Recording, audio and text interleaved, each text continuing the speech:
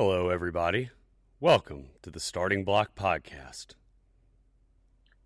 I don't know. What do you think, man?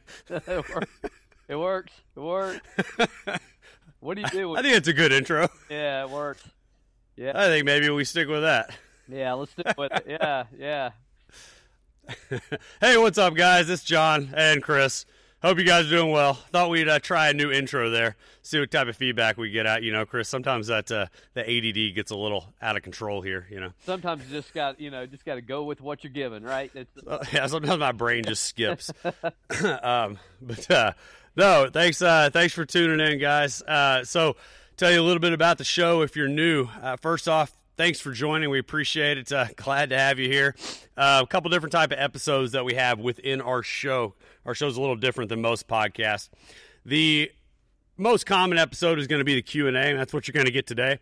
And the Q&A episode is going to be where Chris and I, and sometimes Mandy when she's available, we're going to take your questions that you guys submit to us, and we'll answer them live on the air. This can be anything regarding athletic development, anything from speed, strength, exercise selection, rehab, nutrition, any of it. We'll take the questions and we will answer them here. And then, Chris, where can they submit all the questions to? If they're submitting them to me, they can send them to me on Instagram, DM at fastandagile49. Cool. And then you can reach me at ELP_John, and that will be the best way to get your questions into us. The other type of episode we have is our guest interview, and it's exactly what it sounds like. We bring in our colleagues from across the country, and they share their tips on how they win and what they do in their practices or with their athletes and clients.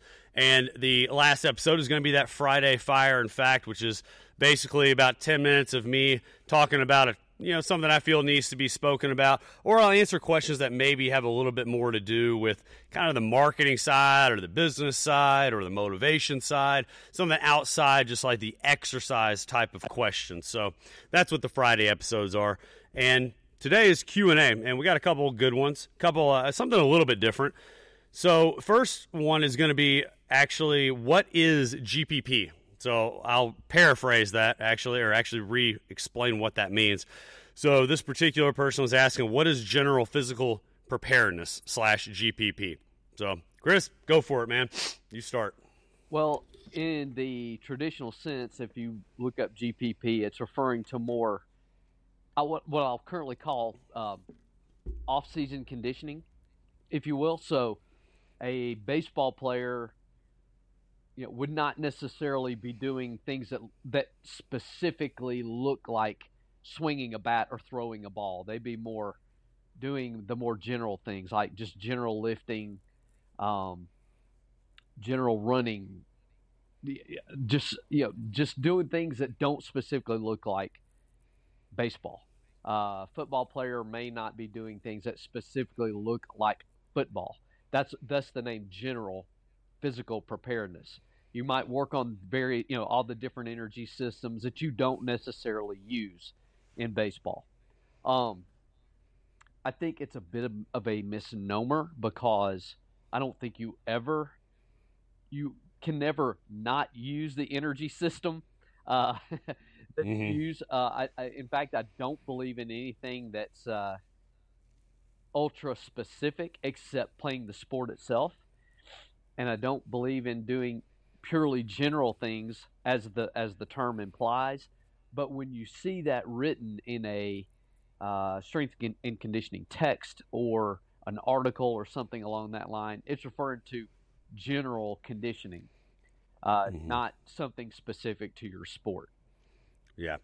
And Louis Simmons would always say that, GPP is the foundation of your pyramid. And you found, the pyramid's only going to be as tall as it is wide, and GPP serves as that foundation. And so, yeah, like Chris is saying, that's exactly what GPP is it's just kind of general, I call it just general random crap, but there's a purpose behind it. We have to have this general level of fitness if you want to have a higher level of speed or absolute strength or strength speed or speed strength or any of those elements. You have to have this general level of fitness. And, I think you made an interesting comment right there about like you don't believe in the specificity of it, as far as like the sport specificity. That's what you said, right?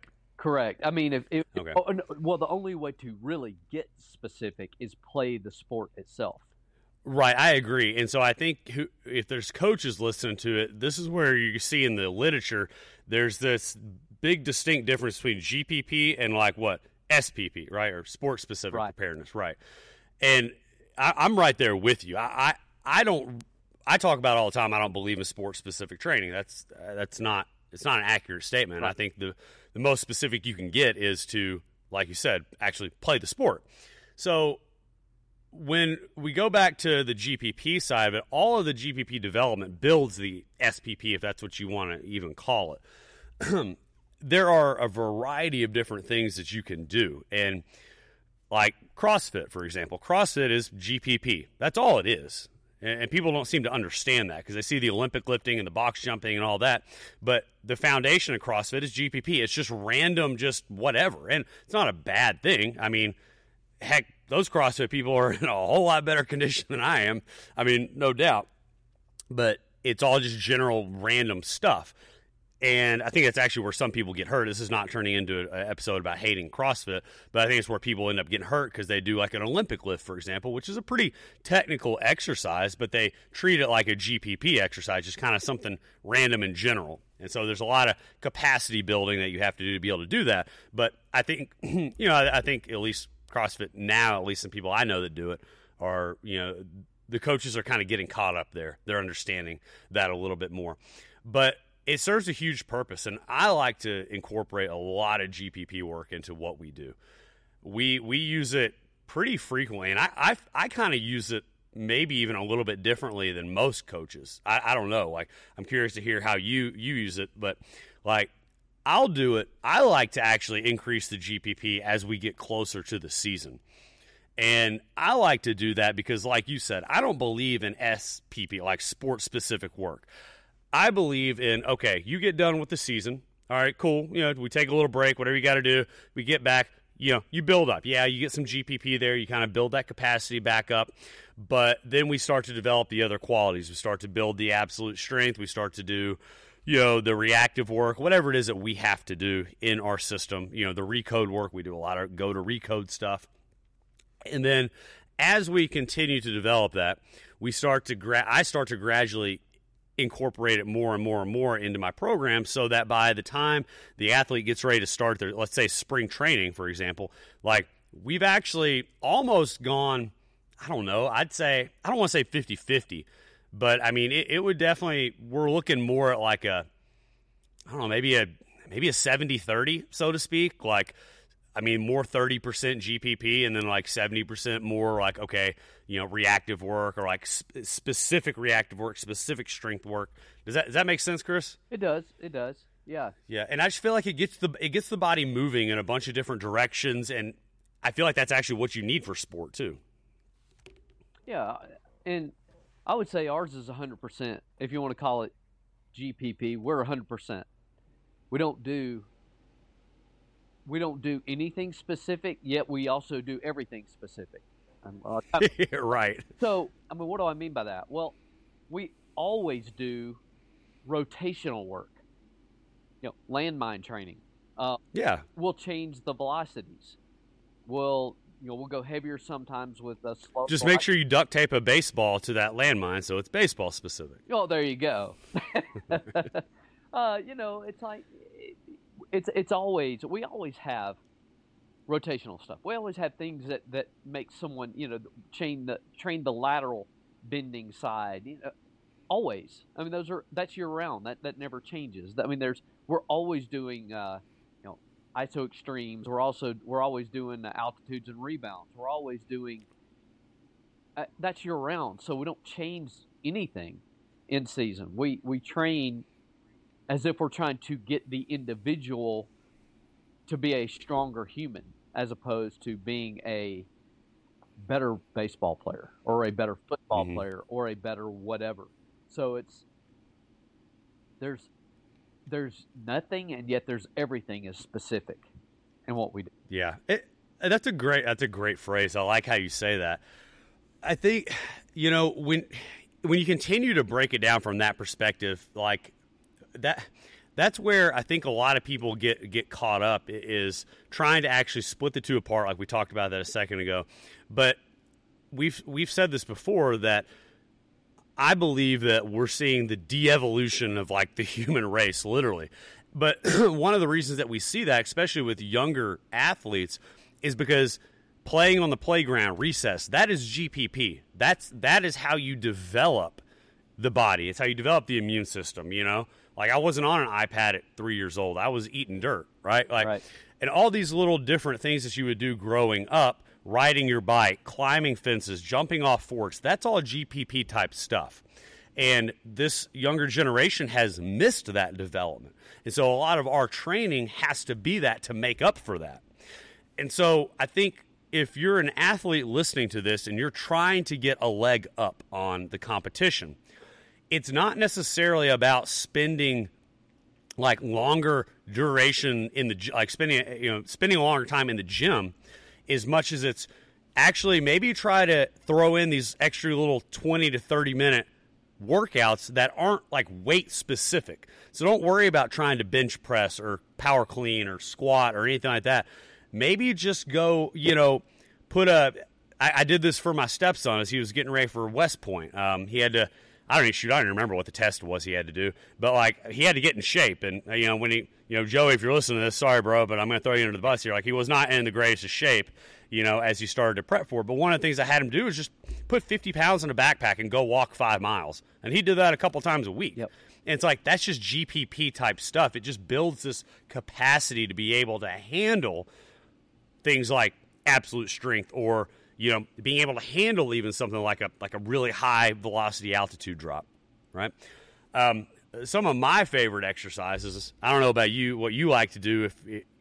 Altitude drops, rebounds, things like that. You say it's GP, it's not, whatever. But like, if we want to kind of break it down in the context of what people might think of regarding the conjugate system or West Side or what the literature says, I love sled pulls. Sled pulls are one of my all-time favorite exercises, all time. Not sled sprints. I hate sled sprints. I don't know if you like. Do you sprint with sleds at all? We do. Really? Not so much sprint. We do various things, like we'll do sled pushes. Yeah. Sled pushes, sprint. sure. Sled push, sled pull, lateral. We do bunny hops with sleds, which kids hate, but it is hard. We'll do them kind of standing high, and then also grabbing way down low on the sled, and they have to, really tuck their knees in, and they absolutely just despise that. But they all love the conditioning effect of it. After they throw up a time or two, then they enjoy it. So it's I say enjoy it. They enjoy the benefits of it. So sleds in general are just fantastic pieces of equipment. We have the guys pulling sleds all the time. We'll strap it onto the waist, and I like to implement the old conjugate style, the old West Side style, like almost kind of like a pretty heavy day, and then kind of the rule of 60, like decrease them, we'll do like 8 sets of like 40 yards, not max, but like pretty heavy, kind of pulling through the feet to make sure the glutes and hamstrings are doing their job, and then all kinds of variations, handles between the legs, walking backwards, like pushes, like reactive, almost bench press sled pushes. Right. I mean, those are some of my favorites. Wheelbarrow walks. Wheelbarrow walks are freaking brutal. Yeah. Oh, yeah. I love wheelbarrow walks, and I think GPP is kind of misunderstood because everything's GPP, but it's not. And if you're looking to get a leg up, just go out and do some random stuff like that. Like literally go get a wheelbarrow out of your parents' garage and put some weight in and just go push it around the subdivision for 20 minutes. Like, that's GPP. That builds that capacity. Yeah. Would you, agree? Absolutely. Yeah. And it's, and again, it's not specific, yet it's totally specific. Yeah. So. Yeah, I agree. Like, when we moved out to the farm, like, we moved all the way out in the middle of freaking nowhere. And that is what honestly kicked my ass the most, was just hauling, like, just wheelbarrows of like, brush and dragging tree limbs and just all that just random farm stuff. That's called that farmer strength, right? It's like, that stuff destroyed me. Yeah. And honestly, if you think about accomplishing a task as opposed to some random strength training, and and I believe one other thing is, how Jay Schroeder discussed, getting you want to be 100% engaged in pipes. I have never seen that totally engaged with anybody, but I thought of one case, and and by the way, that's one of the reasons why he suggests that not motocross, but like the track cycle, the track motorcycle racing. Yeah. He's a big motorcycle guy. Yeah. That's they are the best athletes in the world, because you cannot be, at any point in time, you cannot be unfocused. You are 100% laser focused, or you die. So yeah, that's a good point. Yeah, you have didn't really think about it that way. And I'm like, okay, there you go. So I got to thinking about this is something simple. So if you want to train your focus, I remember doing something as a kid, totally fun, but not, certainly not as risky as going out and racing motorcycles. But we get a group of 4 of us, and we get a hacky sack. And the goal was to keep that hacky sack up as long as you could. Every person had to touch the hacky sack at least once for it to count. So which means a minimum of 4, right? If you have 4 people, it'd be 4 touches. I think our record ended up being something like 18 or something, where we had kept the hacky sack up in the air. But you're laser focused in that. Is it physically demanding? Not terribly. Is it mentally engaging and emotionally engaged? Absolutely. You are fully engaged. I was like, that's a perfect example of a short-term, 100% pipes. Were you kicking the hacky sack? Yeah, it's feet. Yeah, oh, wow. Like soccer. You can't touch it with. Okay, yeah, so I would have been out immediately. Oh, yeah. Oh, I literally can't do it. We got better. I mean, none of us were any good, but we got better as the time went on. Maybe we got to 20. I don't remember. I don't remember. This was a long time ago. But I got to thinking. I was like, that's a good example of pipes. And so, if you want to engage the sleds are physical. The farmer's work, the true work on the farm, is both. You're going to be accomplishing a task, doing these different things, working your body in all these different ranges of motion that you probably never thought of in the gym. And then, if you really want to train that mental side, come up with a fun competition for yourself. And again, we were all on the same team, yet we were in competition with ourselves. Trying to beat that old record, whatever that record was. So I was like, that's a great example of pipes. Like I said, nothing at the risk level of racing motorcycles, but still very. Yeah, I can see that. That makes a lot of sense. And everything, for the older crowd listening, everything in life relates to a Friends episode. Yeah. And, there's the episode where they have to throw the ball, and all they do the entire episode is they throw the ball, and they can't drop it. That's a very emotionally, engaging thing. Kind of like hacky sack. Right. But, so, kind of wrapping up the GPP side of stuff, we could go on and on forever. Honestly, we have a guest coming on here. I think it's going to be the end of February. Where he'll be coming on. So that means his episode will probably be coming out sometime in March. But that's one of the things that I really respect about his gym and what he does is I feel like he is a GPP genius. He's just super, super creative. And that's important in the gym. And I admit, that's a flaw of mine. I like what I like. I'm not super creative. I'll admit it. I work hard to get better at that. But that's one of the things I really like about him is he's very creative with what he does. So It's going to be kind of cool to talk to. So we'll be revisiting that topic down the road. Absolutely. We'll go ahead and move on to the next one. So the next topic is not really something we normally answer on a Q&A, but it's still a good question.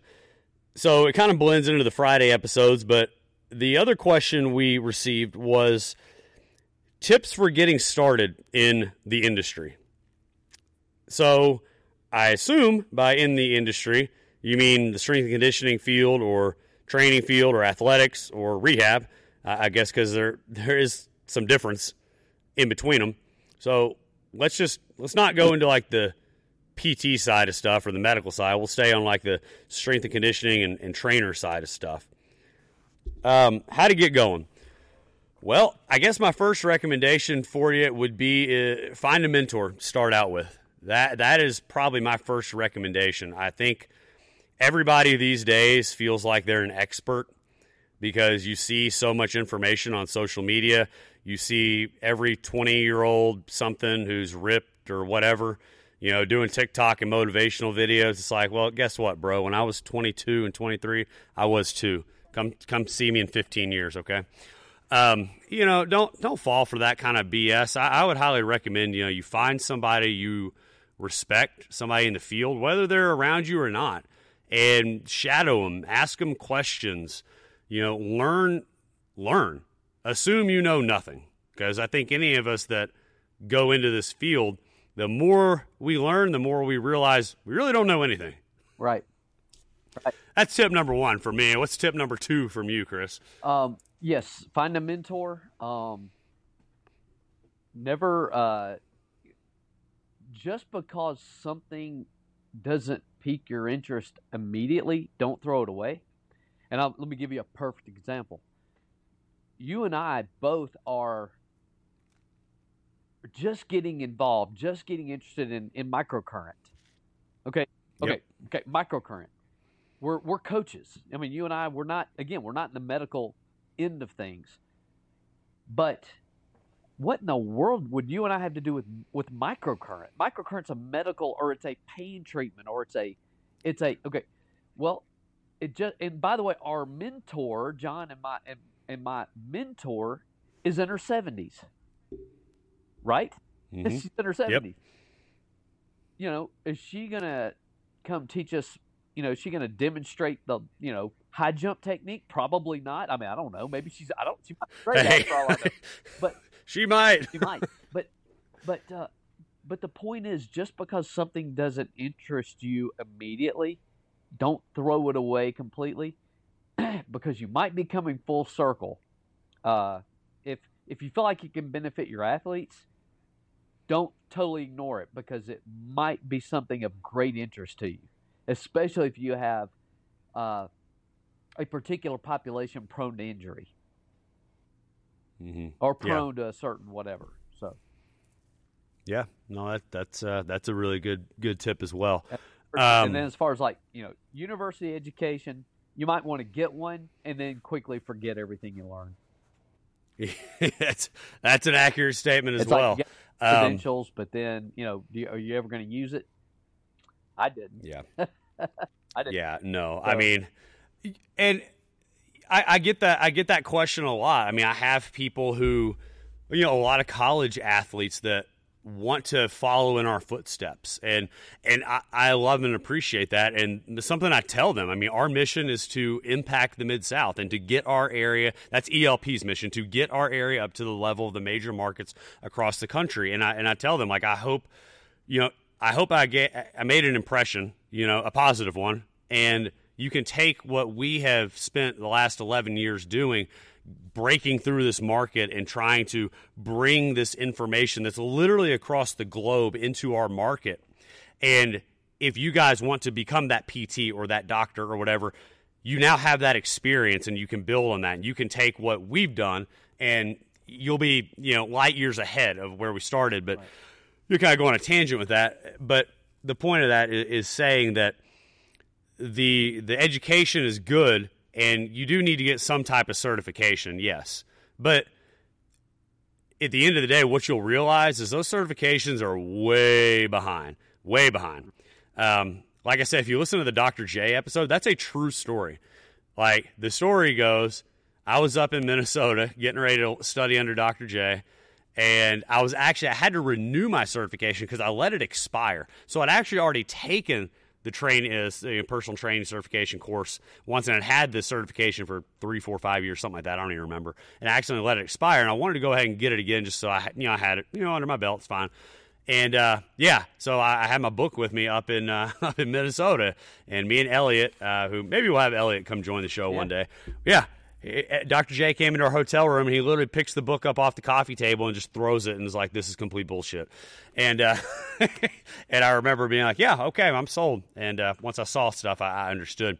So basically the point of that is don't rely on the certifications to be like the end all be all. And if you look at ELP stuff, yes, we have you look at our Instagram page, of course, like I have the certifications listed. And, people are going to say that's good, bad, whatever. I really don't care what your opinion is on it.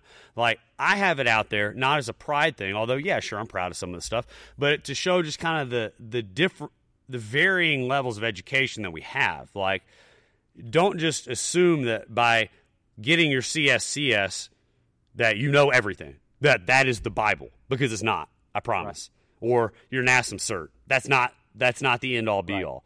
Like, you know what I mean? Yeah. If you were to truly ask most people, and by the way, okay, I'm that's a little tongue in cheek when I keep saying I keep dogging on the university education. There are some people who work in the university who are excellent. Okay, oh, hell yeah, absolutely, yeah. I don't want anybody to take that the wrong way. But yeah, if absolutely. you get to know them on an individual basis, most of them would say, "I keep my fill in the blank certification just for credential's sake, not because it is." They basically echo what you just said. They do it purely for the certification's sake, and not because it's some sort of whatever. Maybe they want to go get a job at a different place one day, in that a different university or whatever. Now, it's less critical when you're in a private setting and you're old like myself, when nobody has ever asked me what my credentials are. So that's a little bit different. But in the case of someone younger, someone just getting started, maybe somebody who wants to do it more of a like I said, a university or a high school setting, you're going to have to prove those credentials. So a lot of the answer to that question is going to be, what setting do you think you want to work in? And a lot of that can be answered by, the answer to that question, a lot of that can be, where do you want to go to work? If it's at a school, college, university, high school, whatever, you probably do need a little bit more, maybe a specialty certification, like a high school strength coaches, blah, blah, blah, or a college strength coaches, blah, blah, blah. CSCS is, again, probably the most recognized out there of the conditioning certifications, NASM, whatever. They're all okay. They're legit. I'm not going to say they're great. I'm just saying they're legitimate. Go get one, whatever. If you're in the private setting, take your pick, or don't.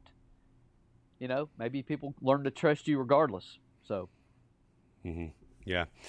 So from the education, so I mean, find a mentor, and then get the education and the certification or the coursework, with school, and then I'd say the other side of it is, the next element of kind of getting started in it is, I think everybody wants to start with athletes. Everybody's like, oh, I want to start training athletes. That's what I want to do. Okay.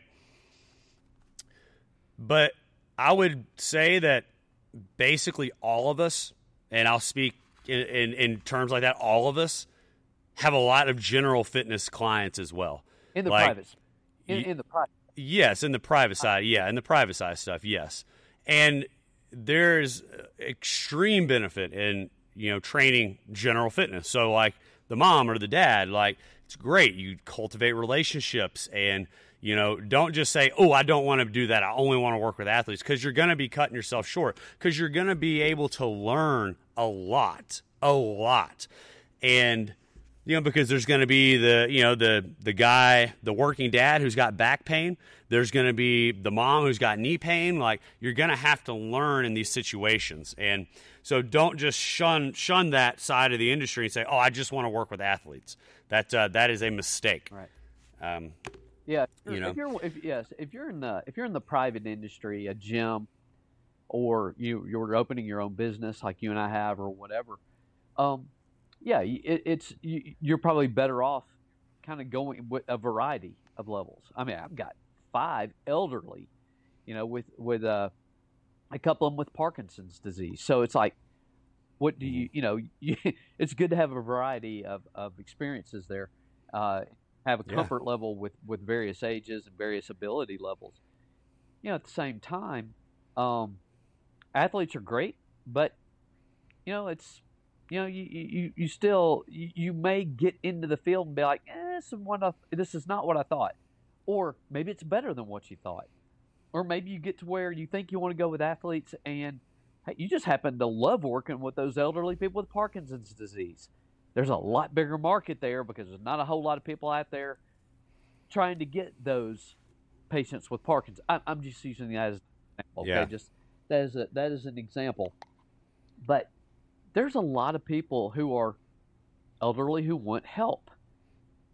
And by the way, they probably have more money. They probably have a little more disposable income to be able to, afford the service, of a private trainer. So once again, it depends. Determine what setting you want to work in, and that's probably going to help you determine what your credentials need to be and what type of education, as well as what type of certification you want to get. Yeah. No, those are excellent points. I was thinking of another. Do what? I apologize. I'm a little bit nasally, so if you hear me, kind of apologize for that. I'm always nasally. Though another point I wanted to make was you need to be prepared to work very, very, very hard if you want to succeed in this industry. And like I said, we're getting into Q&A question, which I think is fine. We don't normally go into this type of stuff on these episodes, but it's a good question. I think we should answer. You need to be prepared to work really, really hard. This is not an easy industry, and everybody thinks that they can just be a trainer. Everybody thinks they can just come in and because they worked out with their high school football coach and or they're a high school football coach, wherever, they know how to actually train and do those things. And no, you don't. You need to be prepared to bust your tail day in and day out for a very, very long time. There's a reason that this industry has a massive turnover rate. Massive. I don't even remember what the numbers are, but they're huge. And that's because, especially in the beginning, like you're going to be working early morning and you're going to be working late at night. And then you're going to have the middle of the day, open. It's not the normal schedule, and you need to be prepared for that, especially in the beginning. Then you get to a point where, you've been doing it like, as long as Chris and I have, and you can be a little bit more, flexible with your schedule and, dictate it a little bit more. But be prepared that you got to pay your dues. Pay your dues with that one. And the other thing I want to add to that, so another point is don't be afraid to say you don't know something. That's key. That took me a few years to learn. There are so many coaches out there. If you're not watching the video, I'm in quotation marks here. Coaches who speak in these absolute terms, and I'm guilty of it too. But it's like they know everything, guys. Nobody knows everything, and it's okay if you're trying to get into this industry and you want to be successful. There are going to be questions and situations that you're not prepared for. You don't know. Say you don't know. That helps develop trust, and you have to develop a lot of trust in this industry. If you want to be a good professional here, people have to trust you because it's their hard-earned money, it's their time, and it's a relationship you develop with either the athlete or the client, whoever. Excuse me. Right. And, if you say, I don't know something, but I'm going to find out for you, I'm going to figure it out, I'm either going to figure it out or I'm going to check in with somebody who knows it, that would help develop a whole lot of trust. Right. Agree. Yeah. Yeah. So, you got anything else you want to add to any of that, Chris? That's the main thing. It's like I said, there's because there's so many different branches in this field. The private training industry outside of a very small amount of personal training existed when I was coming out, when I was coming out of school. There just wasn't that much. It's become much bigger, which at the same time it's also much more watered down than it used to be. Just the Birmingham area, there's probably 8 or 10 legitimate facilities to go to train an athlete, and these are private facilities. Every school is trying to do it. to varying levels of success. It's you know, I would recommend, regardless, once you do get established in more of a, general sense, it's probably not a bad idea to find a niche. For example, I mean, John, you found the ultimate niche in becoming a Dr. J, practitioner, a neuro-targeting practitioner. That's a very, very specialized niche. I mean, how many other people like you are there? Mm-hmm. 3 in the whole country? Maybe 3 in the whole world. I mean, it's just like, it's just, so that's a very niche thing. I'm square one. I went square one. Shout out to Sean Sherman. We both do the newbie. It's there are some specialties out there that you might want to consider, especially if you go into the private sector. So, get some general training under your belt, and then start considering the specialty. Yeah, no, I agree 100%. I agree, guys. Those were good questions. Thanks for submitting those. Remember, guys, you can submit your questions to us on our social media handles. Chris is the fast_and_agile49, right? And I'm ELP_John. You can submit your questions there. And remember, guys, there is a fee for the show. Please share it, but also please leave us a review, okay? Review and subscribe. Those are 2 ways that these, system podcast hosting platforms rank us. Our show is growing very nicely. You guys are sharing the show, and we greatly appreciate that. I mean, it's already gotten a lot bigger than we really expected it to be already. And so we're greatly appreciative. But we do ask that you please leave us a review. That would help us out immensely, help us get seen more, and help get the message out. And that's the whole point, is to get the message out and to help you guys win, regardless of whether you're the athlete, the parent, the coach. That's our whole mission. So please leave us a review and subscribe. That is the show for today, guys. We appreciate you listening. Thanks. Love you guys. Have a great weekend. Or a great week, I guess. We're recording this now, but yeah, it'll come out. So yeah, you have a great rest of the week, guys. All right. See you guys. See ya.